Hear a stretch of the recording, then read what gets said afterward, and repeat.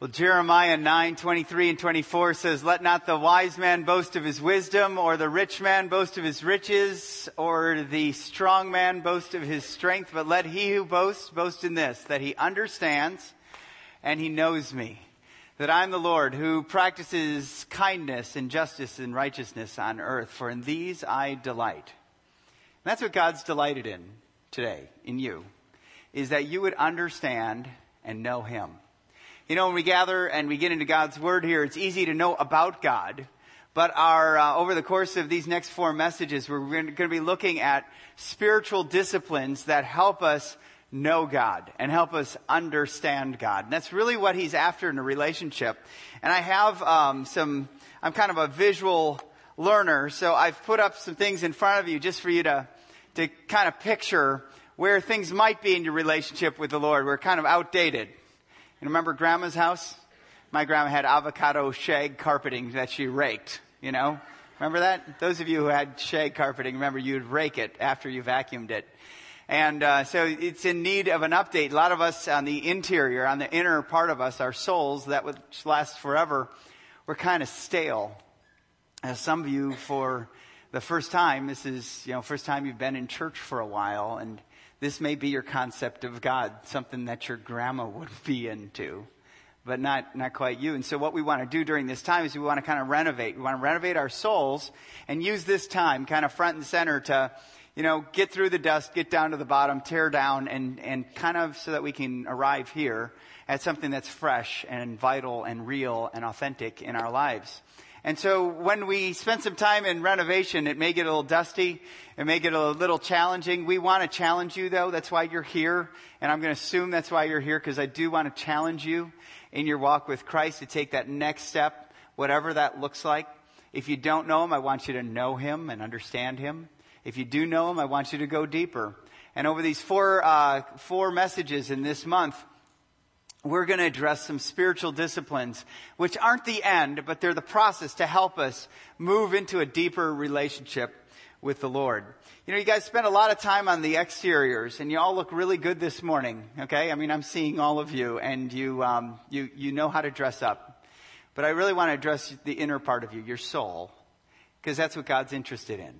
He's not really concerned about your intelligence, your academic advances. He's not really concerned about your strength and how beautiful you are or how strong you are or how athletic you are. He's really not concerned in how much money you have in the bank or how much income you make. He's concerned about whether or not you know him and understand him. And so that's what we want to do. We want to go on this quest to really deal with the interior part of us, the inner design that God has crafted us in his image to experience as we address our souls. And this first one, we're going to be talking about prayer. Prayer that has been around ever since God created man. He has had a conversation with man and women. And he wants to have a continuing conversation with us. And as we look at this, I just want to ask you, where when it comes to prayer, where are you? I've met some of the godliest people who spend time with God every day, who spend time in prayer with him every day, and yet still say, I don't pray enough. And then there's other people who go, wow, yeah, I've done that, and they check the box, and their life is more regimental. And then there's others who just say, I just don't pray. I mean, that's why I come to church, so that you can pray for me, because we pay you to pray. And I am not a professional prayer, okay? Although that is from a biblical perspective, my job description is that I would pray for you as a congregation. I do lift you up in prayer. And although I've spent probably about as much time praying over this message that I do preparing for that message, the picture is for all of us to have a vibrant prayer life.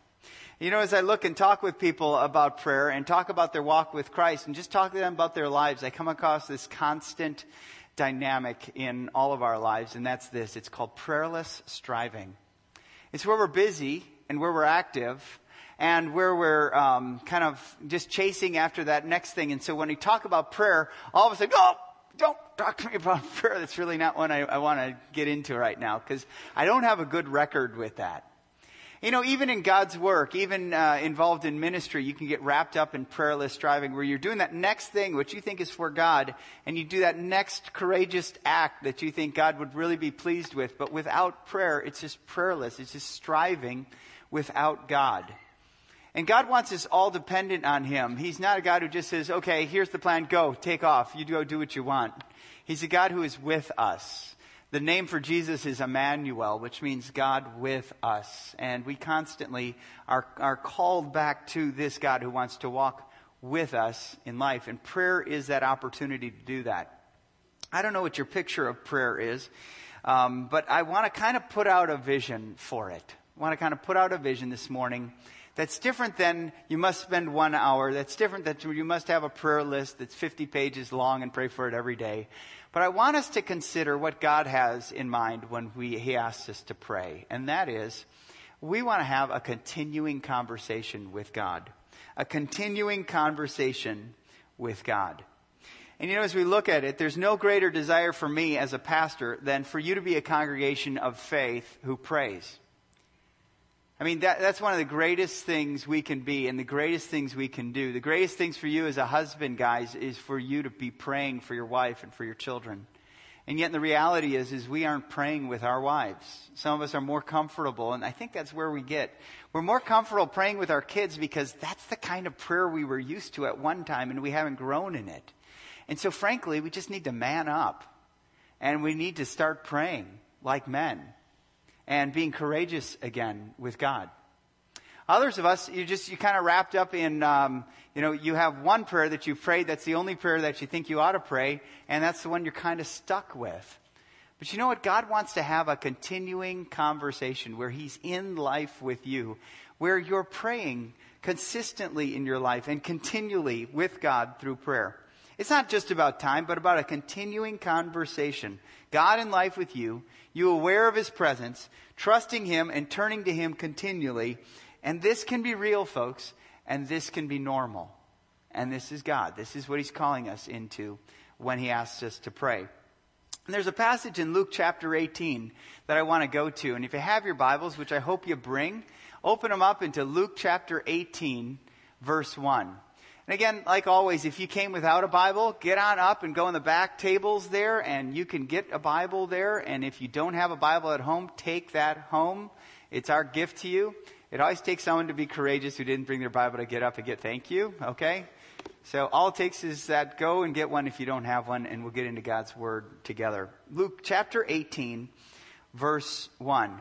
Now, you know, when Jesus' disciples, when they were with Him and they saw Him pray, there was something unique about Jesus praying. Something so unique that after Jesus stopped praying to His Heavenly Father, they came up to Him and they noticed something were different. They looked at the religious world at the time and they saw people praying in public and kind of flaunting it and babbling and all that kind of stuff. And they weren't impressed by that. It kind of separated them from the religious people. Kind of maybe how you might feel about prayer. But when Jesus prayed, they noticed something different. So much so that in Luke chapter 11, they came up to Jesus after they saw Him praying and they said, Lord, teach us to pray. They saw something about it. It was vital. It was real. It was authentic. It was personal. It was a continuing conversation. And they wanted to be like it. And that's where Jesus taught them the Lord's Prayer. He taught them how to pray. And here, Jesus is teaching a parable. Now, a parable is a story, and it's kind of like guys, consider this illustration. There was a man. So it wasn't that it was a literal story. It was a story about, to teach a larger truth. And Jesus loved to draw out his crowd. He loved to draw out His students. And His disciples would hear a lot of parables in their time with Him, and they would go, what does He mean by that?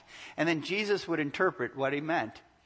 And so it's rare that Jesus would tell them exactly what He means about what He wanted to teach them before He gave them the parable. But this is where He does. He tells them before He even teaches them the parable what He wants them to learn from it. Take a look in Luke 18, chapter 18, verse 1. It says, Then Jesus told His disciples a parable to show them that they should always pray and not give up. If you have your Bibles, just underline that, because that's the answer. That's what Jesus wants to really call us into, a continual conversation with Him. always prayerful, never giving up, being persistent in our prayers. And then, then he gives them an illustration here, the parable. He says this. In a certain town, there was a judge who neither feared God nor cared about men. And there was a widow in that town who kept coming to him with the plea, "Grant me justice against my adversary." For some time he refused. But finally he said to himself, "Self, even though I don't fear God or care about men, yet because this widow keeps bothering me, I will see to it that she gets justice so that she won't eventually wear me out with her coming." And the Lord said, "Listen to what the unjust judge says. And will not God bring about justice for his chosen ones who cry out to him day and night? Will he keep putting them off? I tell you, he will see that they get justice, and quickly. However, when the Son of Man comes, will he find faith on the earth?" Now, we see from the beginning of this, just to get an understanding, that Jesus wants to teach us to pray and never give up. And we see at the end of this that when he returns, he's just asking the question, will I find faith on the earth? And that just teaches us a real quick thing, is that your prayer life is a reflection of your faith life. If your faith is vibrant, you're going to pray.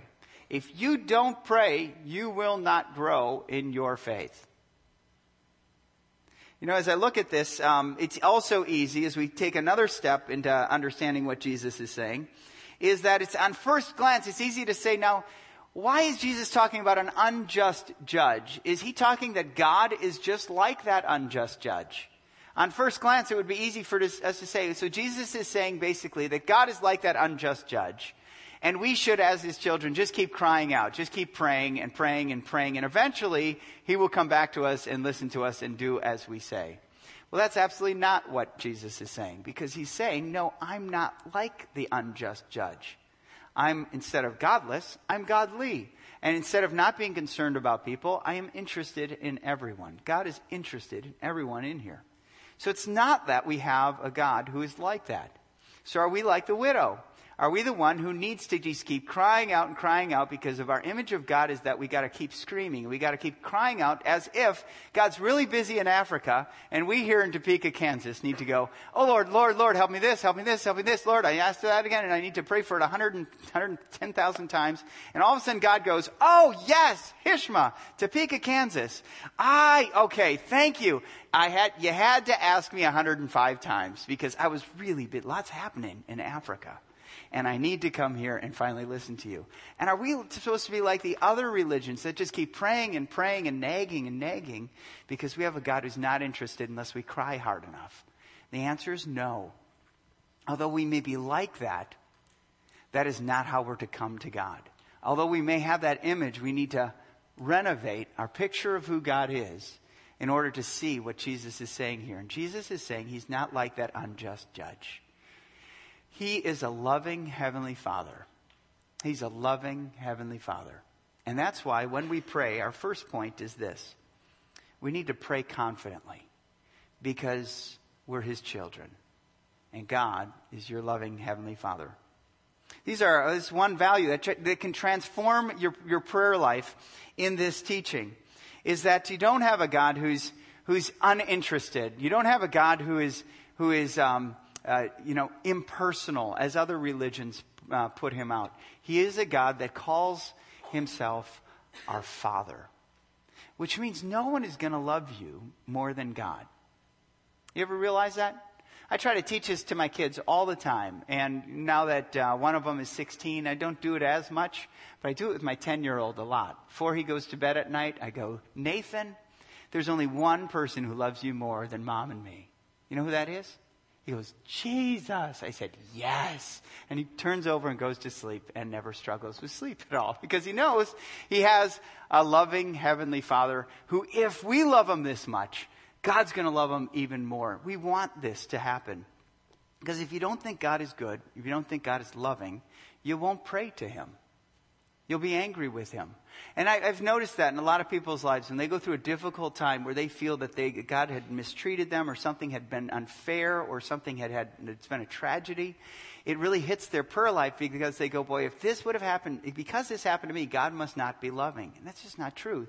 We have to go back to the scriptures and fight our emotions to really see who God presents him as. And he is a loving father. So we need to pray confidently as a child to their father. Secondly, we need to pray courageously. We need to pray courageously because God has all the resources. He owns it all. And if we could get our mind around all that's in his power and his interest and his ability, we would start praying with courage and with power. And as it, the picture that I kind of put out there is we're like an heir to the throne. An heir to the throne who our Father's the King.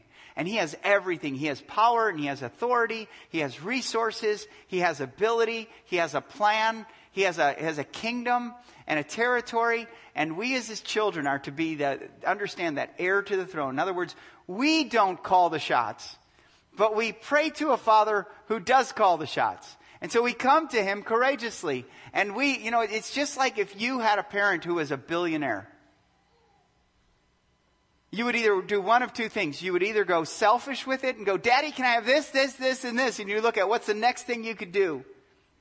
And then, when you'd reach adulthood, the trust fund would come to you and you'd go, wow, now I can buy the jet and all life will be, excellent for me. And you can finally live life on your own terms. And that's exactly how some people view their prayer life. That we have this wealthy Father in heaven that's all out to just bless his kid with Learjets and things like health, wealth, and prosperity. And we can have this because God certainly wants me to be happy and my happiness is greater than his plan. And we need to repent from that. We need to come to God as he presents himself. He's still in control. As 1 Peter chapter 1 says, that we have an inheritance that will never perish, spoil, or fade, kept in heaven for you. We are heirs to a throne. And so if we saw what our Father is doing and we see his plan and we see his kingdom and he teaches us how to rule in this world, then we'll start using it for his purposes that has his kingdom come on earth as it is in heaven. Hebrews 4:16 says, let us approach the throne of grace with confidence, that we might find grace and mercy in our time of need. As your Father, your heavenly Father says, come and ask courageously. Try him on this. Go courageous. And then we're supposed to pray continually. And this is what Jesus told this story. Pray and never give up. Do you see that in that first part of the verses there? But we see it repeated all over the Bible. In 1 Thessalonians 5:17, it says, pray continually. If you aren't good at Bible memory, there's two words. Remember those two words. You've just memorized your first verse. It's a good verse. Pray continually. In Philippians 4:6, it says, don't be anxious about anything, but in everything, pray. Pray. Have this continuing conversation. Because if God is with you and you're conversing, you're communicating like a friend. Because God is interested in you. God is interested in you. Jesus told this in it wasn't a parable, it was a literal story. He says this, consider the ravens. They don't sow or reap. They have no storeroom or barn, yet God feeds them. And how much more valuable are you than birds? He tells us that we're valuable to him.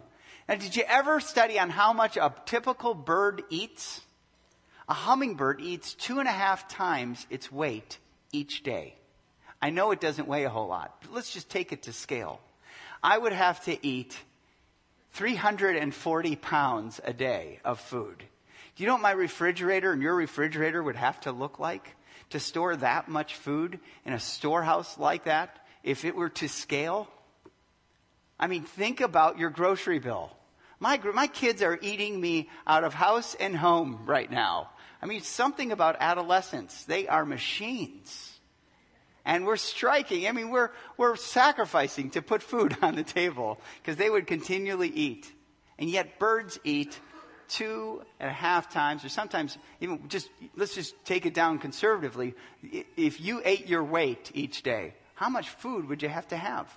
And yet God provides for birds every day. In a nest, we don't look. When you scare a bird out of the nest, you don't look and you say, wow, look at all this food in that nest. No. Because the bird gets up, flies out, and eats. God provides that. And he says, how much more valuable are you than birds? So he's saying that because he has a relational, it's a relationship with him. 3 times in Luke, Jesus says, how much more valuable are you than these things? God is interested. Pray continually. Have this continual conversation with him. And then finally, pray cooperatively. God loves to partner with his children. That's grace, folks. That's the servanthood of God. He doesn't have to. He can do a whole lot better job without us, but for some reason, this God of relationship who loves us and calls us to be his children wants to work with us. I've got a great picture of this in my own life. In Chattanooga, we moved there about 8.5 years ago, and Jack at that time, my middle son, was 3 years old. And when I came home, he goes, Dad, can we cut the grass tonight?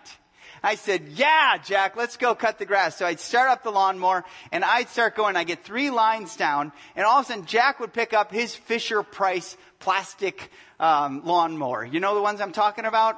If you grew up with a boy, every boy had one. If you're a mom, you could kind of, just picture what it was in your mind. Well, I would cut, and after I got 3, Jack would go, and this little kid would just look up at me while we're cutting. He said, keep your eyes on the lines, keep your eyes, because, I'm kind of, perfectionist on my lawn, except for this year when it got scorched. But at any rate, we won't talk about that.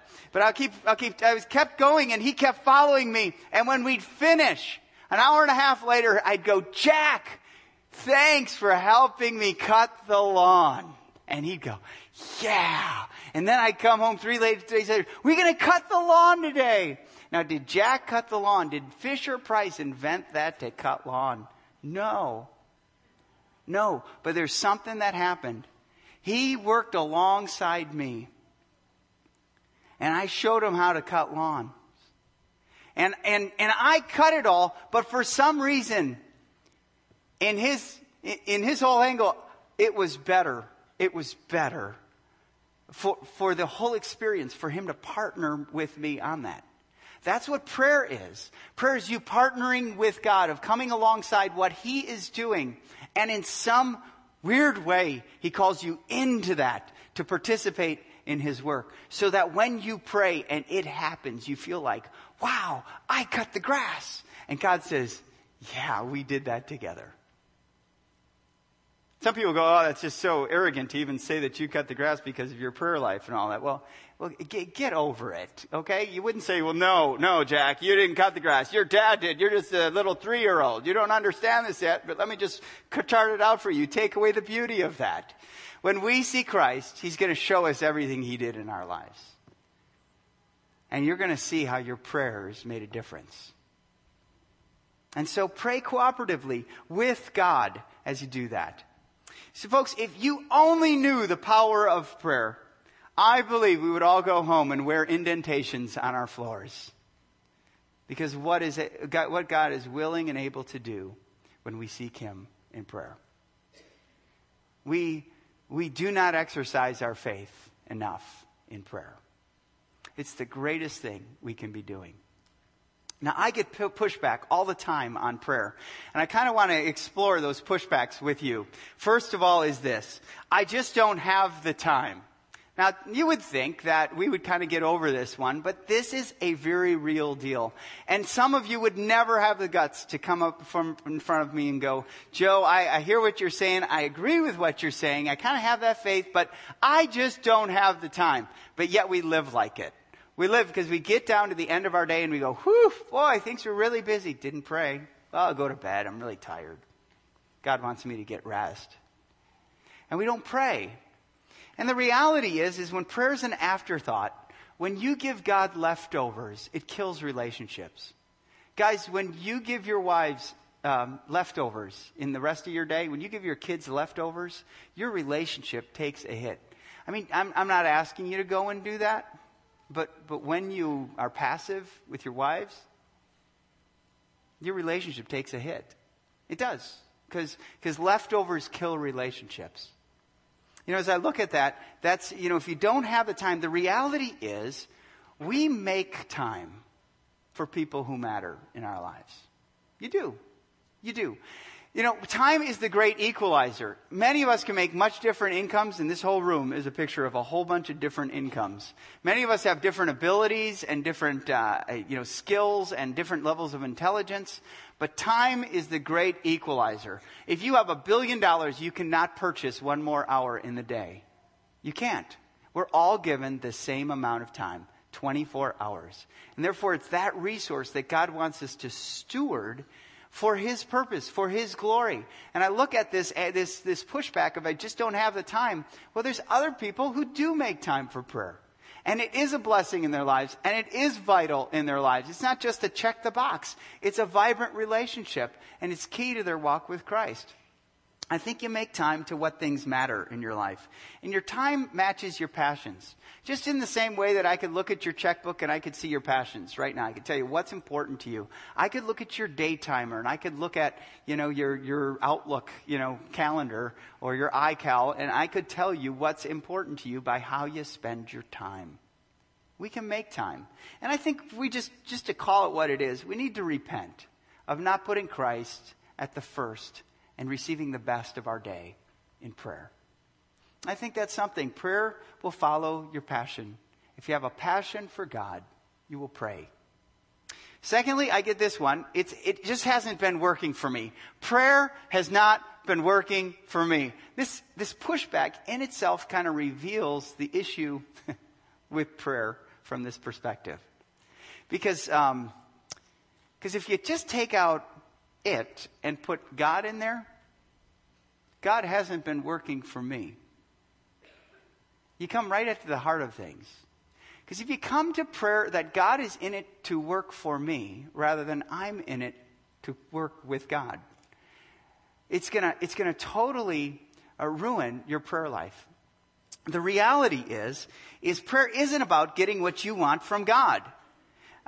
Even though He calls us to ask for anything.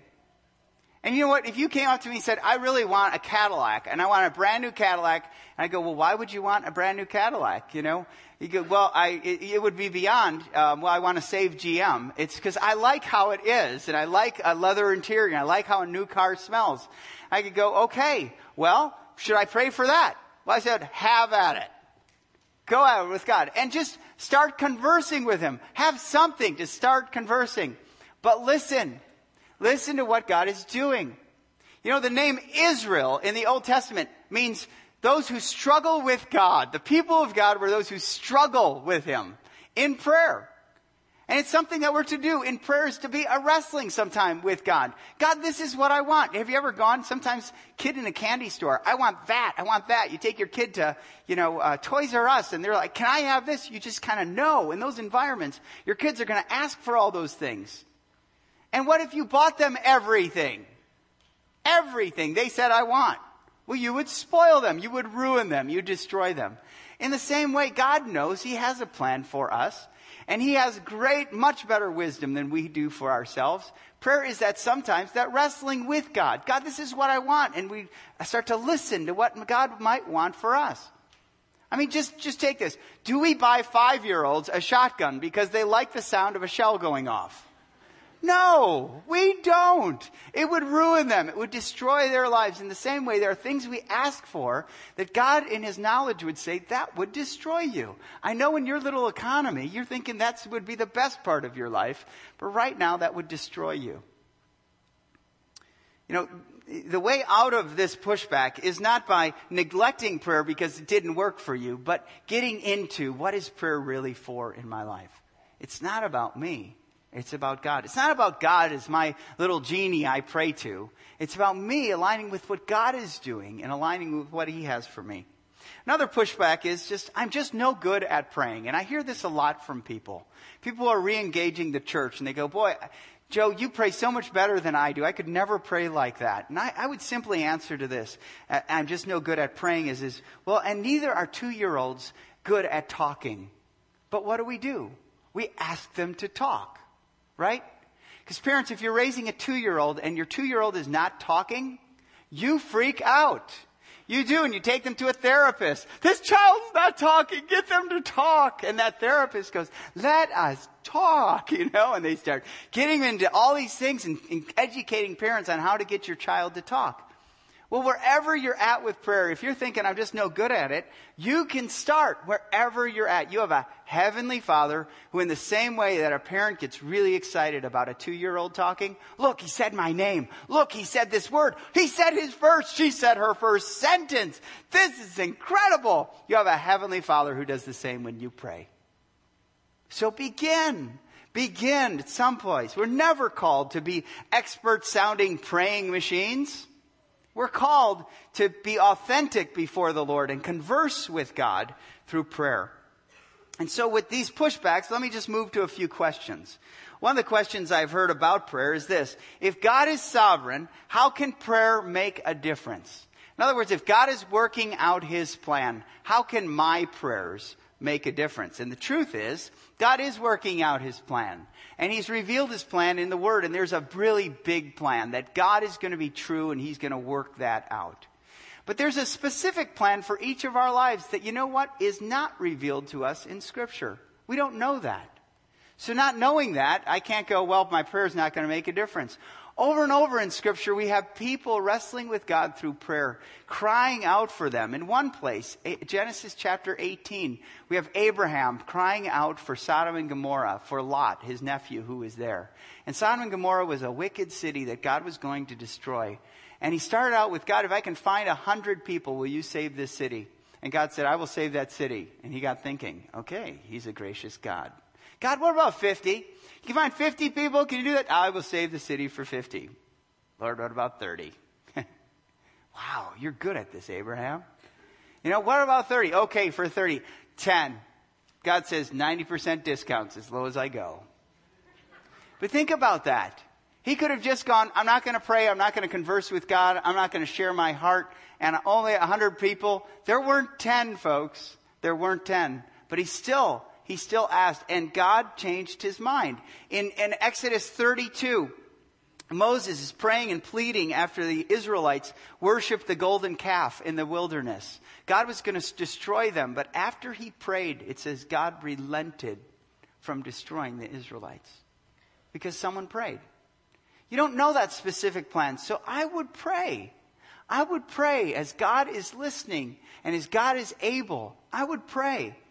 Jeremiah 18, we can go on. Jonah chapter 3, all about them praying and God listening and responding. God partnering with his people, he loves to do that. He loves to answer prayer.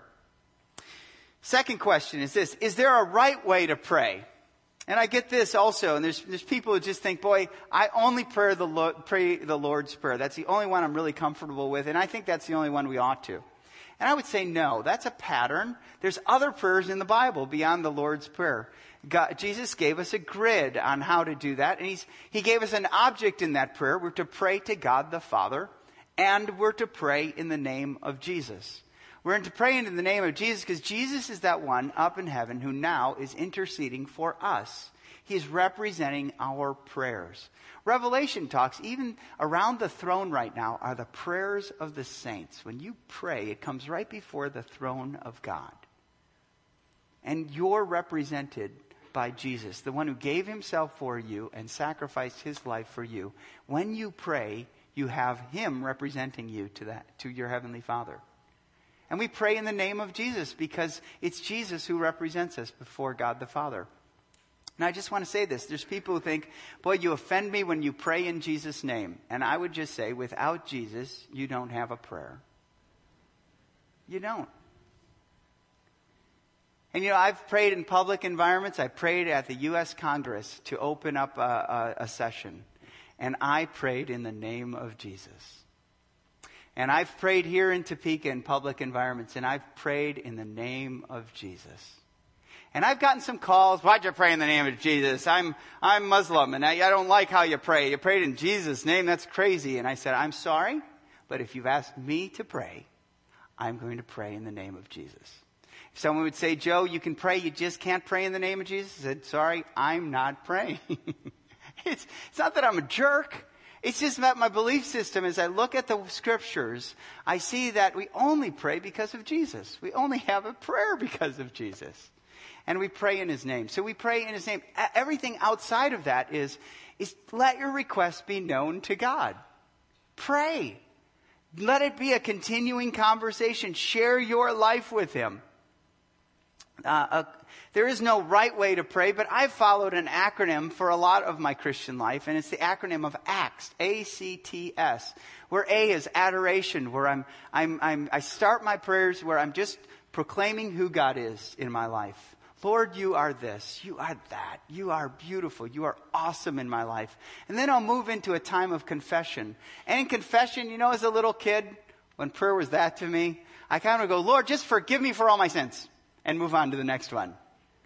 And I think what confession is confession is we're assured of forgiveness. But confession is naming it. Lord, I shaded the truth to my wife today. I lied. That was wrong. With you, you're the truth. I lied. I confess that to you, and in the name of Jesus, I just would ask for forgiveness. When I realize that, it sure beats the forgive me for all my sins next. Because I start getting a heart more for the truth when I confess a lie. And I start wanting to get and keep short accounts with other people when I confess sin in my own life. And I want to deal with that in their lives. And then I move to Thanksgiving, and I always thank Jesus for what he's done for me. I always thank God for what he's doing in my life. I thank him for the blessings in my life. And then S is supplication. And what that supplication basically means is that let your requests be known to God. Request. Pour out your heart. Ask for great things. Ask courageously, confidently, cooperatively with God. And then one last question is prayer always going to be a struggle for me? The answer to that is no. Next question? Sorry, I'll fill it out. You don't grow, folks, unless you practice it. And I know that if prayer is foreign to you right now, you're not going to grow in it unless you struggle with it a little bit. That's okay. That's okay to do that. You have a heavenly Father who has a ton of grace when you come to him in prayer. There are times when I do struggle with God. I look at things that are happening in my life. I look at people I'm praying for who aren't getting healed. People who I've prayed for healing who didn't get healed and died. And I struggle with God on that sometimes. But the reality is there are good and godly people in a sinful, broken world who die. And who need Jesus to resurrect them. And that's where we're at right now. This side of heaven. And I have to trust. I have to trust through that. Do I struggle? Do I have questions? Do I have big issues sometimes with that I go, God, that just seems unfair to me? Do I share that with God? Yes, I do. Look at the scriptures. Look at the Psalms. Look at Jeremiah. Look at Isaiah. You have Jeremiah crying out, cursed the day I was born. Cursed be the guy who said to my mother, you've got a boy. Because he struggled so much with God in prayer. You have a big God in the scriptures. He can handle it. And if you're thinking, I'm just mad at God, well, tell him that. Tell him that. I don't have the right to be. Well, you just said then you have respect for God if you said you don't have a right to it. Share your heart with this God. He's big. He can handle it. He's not up in a terry cloth robe, up in a cloud, of cotton. He's a big God who is active and working in this world. And we need to see him as that so we can pray to him with that courageously. It's not always going to be a struggle. Remember who you're talking to, but open up your heart. Prayer is that invitation by God for a continuing conversation. That's what we want to be. Now, as we go before the Lord in communion and as we celebrate what Christ has done for us, remember, without Jesus, we don't have a prayer. And we recognize that without Jesus, we don't have a relationship with God. He is the one who gave himself for us. Some of you are here and you think basically your relationship with God is based on how much time you pray, how much time you go to church, how many good things you do. And the reality of the scriptures is biblical Christianity is not about a religion of works. It's about a relationship of grace. We're all here and the ground is level at the cross because we all need Jesus. We don't have a hope without him. And because of what he's done, his giving of his body and his shedding of his blood, that's the forgiveness of our sins. When we take this, we're both proclaiming that it's about him. It's what he's done, not what I'm doing. And so when you take this, I hope you're believing that it is what Christ has done for you, not what you're doing. There's no mystical element in this. You don't get the forgiveness of sins by taking these elements. They're elements of remembrance of what Christ has done for you. We do this once a month so that you would all remember that. We would never get over the cross. If you're here and you haven't put your faith and trust in Christ, don't take this. Don't take this. It's not a ritual. It's not just something you do because everyone's around you. Have the guts that if you haven't believed yet, just to let this go. And it's my hope that as you see this, the gospel proclaimed before your very eyes, you would put your faith and trust in the work of Christ in your life. Come to this table, all you who trust in the name of Jesus Christ. I'm going to ask that you keep these elements in your hands so that we can take them all as a family. Let's pray.